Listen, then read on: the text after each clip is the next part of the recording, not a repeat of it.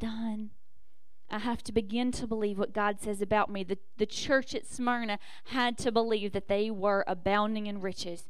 Lord, we see struggle all around. There are people persecuting us. There are people in the church that we really thought we could trust, and now they're telling lies about us. They're slandering us. Lord, we're destitute.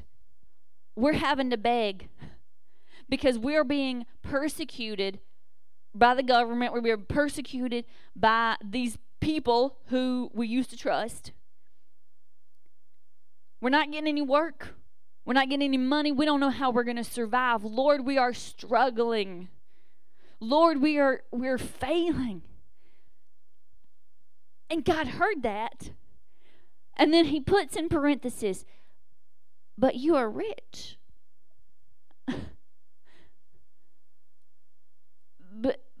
But you're rich, but you're abounding, but you're prosperous. You think this is true of you, but that's not true. And we see that it's not true based on history, that they are still in operation today. That they thought they were going to not make it, but they did. Almost 2,000 years later, they're still surviving.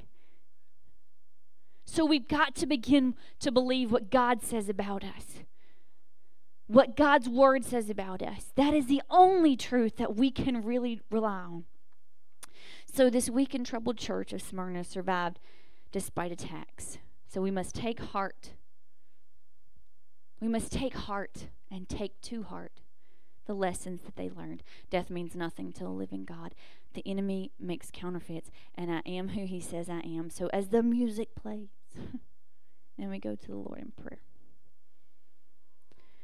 I encourage you, no matter what you're facing, whether it's 10 days of persecution, or 10 years, or just a short time, no matter what you think about yourself, God knows, and he sees, and he has an expected end.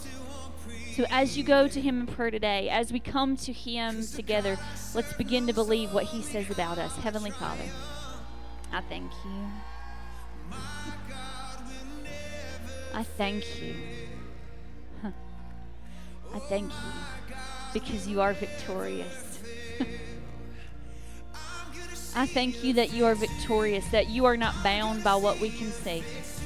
I thank you that you are not bound by what we think of ourselves.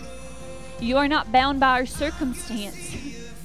You are not bound by our discouragement. You are not bound by the little that we see in our hand. But Heavenly Father, you call us rich. Though we feel dead, you call us alive. God, though we feel low, you lift us up. Though we feel physically, mentally, emotionally broken, you call us whole. God, I thank you. I thank you for your encouragement. I thank you for your word that says, even though you're going to have to suffer, God, you make it plain to us. You give us the truth. You say, yes, you're going to have to go through it. Yes, you're going to have to suffer. But God, you make a way. You make a way for us to be able to withstand. God, I'm so thankful. I'm so thankful that you're with us. God, I thank you that death means nothing to you because you are the living God. You are the creative God who can change our circumstance and situation and make it better and greater than we ever could believe.